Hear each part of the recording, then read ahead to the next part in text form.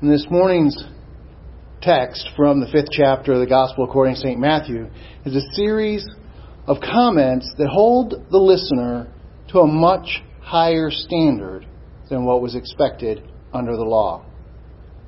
And this week's passage really builds on last week. And if you did not hear last week, let me give you the highlight. For I tell you, unless your righteousness exceeds that of the scribes and Pharisees, you will never enter the kingdom of heaven.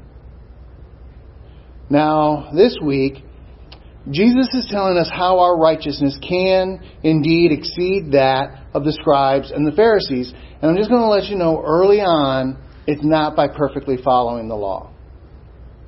It's not a matter of all of the rules. In fact, it's actually much more than following the rules, because God holds us to that higher standard. Let's run down. We'll do a quick compare-contrast between the law and what Jesus says. The law, do not murder. Jesus, don't even hate anyone. The law, settle your issues before a judge. Jesus, go out of your way to settle before it ever gets that far. The law, do not commit adultery. Jesus, don't even look at someone with a sense of lust. The law, you may divorce if you want. Jesus, do not divorce your spouse. The law, do not make false oaths. Jesus, be a person of such integrity that your very word, yes or no, is more binding than any oath you may make.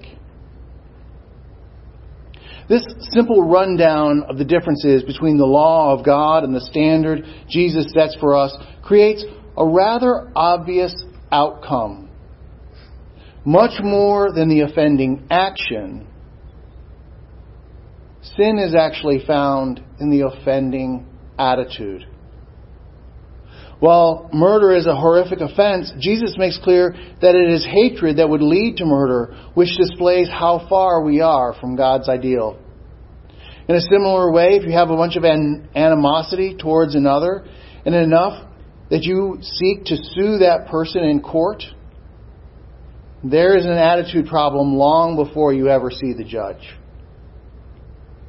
Turning our attention to marital relationships, adultery and divorce are signs of something wrong between the husband and the wife long before either one considers that permanent separation made in effect by law. And finally, when do people swear an oath? When do they say, I swear to God, I put my hand on the Bible, I fill in the blank, as the example here was swear on your own head, swear on the city of Jerusalem? Well, you make those types of comments, those exaggerated protestations for the truth, in a way of proving you're telling the truth.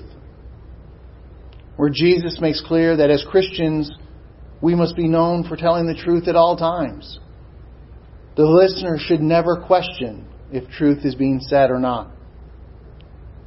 And each of these issues reflect an inner state of our lives, which is then displayed in how we interact with other people. And too often people forget that we are not judged for our relationship with God alone. We are judged, quite literally. I want you, after the service has ended, to go and read the final judgment narrative found in Matthew chapter 25 to see what I mean when I say we are literally judged and held accountable for our relationship with and our actions towards one another. Our relationships with each other, therefore, is what I want for us to turn our attention to in the time we have remaining. And Jesus instructs us, so if you are offering your gift at the altar, and there remember that your brother has something against you, leave your gift there before the altar and go. First, be reconciled to your brother, and then come and give your gift. We can see a similar message in Psalm 51, where King David laments his sin and says to God, For you will not delight in sacrifice, or I would give it. You will not be pleased with a burnt offering. The sacrifices of God are a broken spirit, a broken and contrite heart, O God, you will not despise. We are called upon to reconcile with each other. Definitely not to hate each other. This call is so strong that Jesus says that our sacrifice is worthless unless we seek that forgiveness from the one we have offended or has offended us.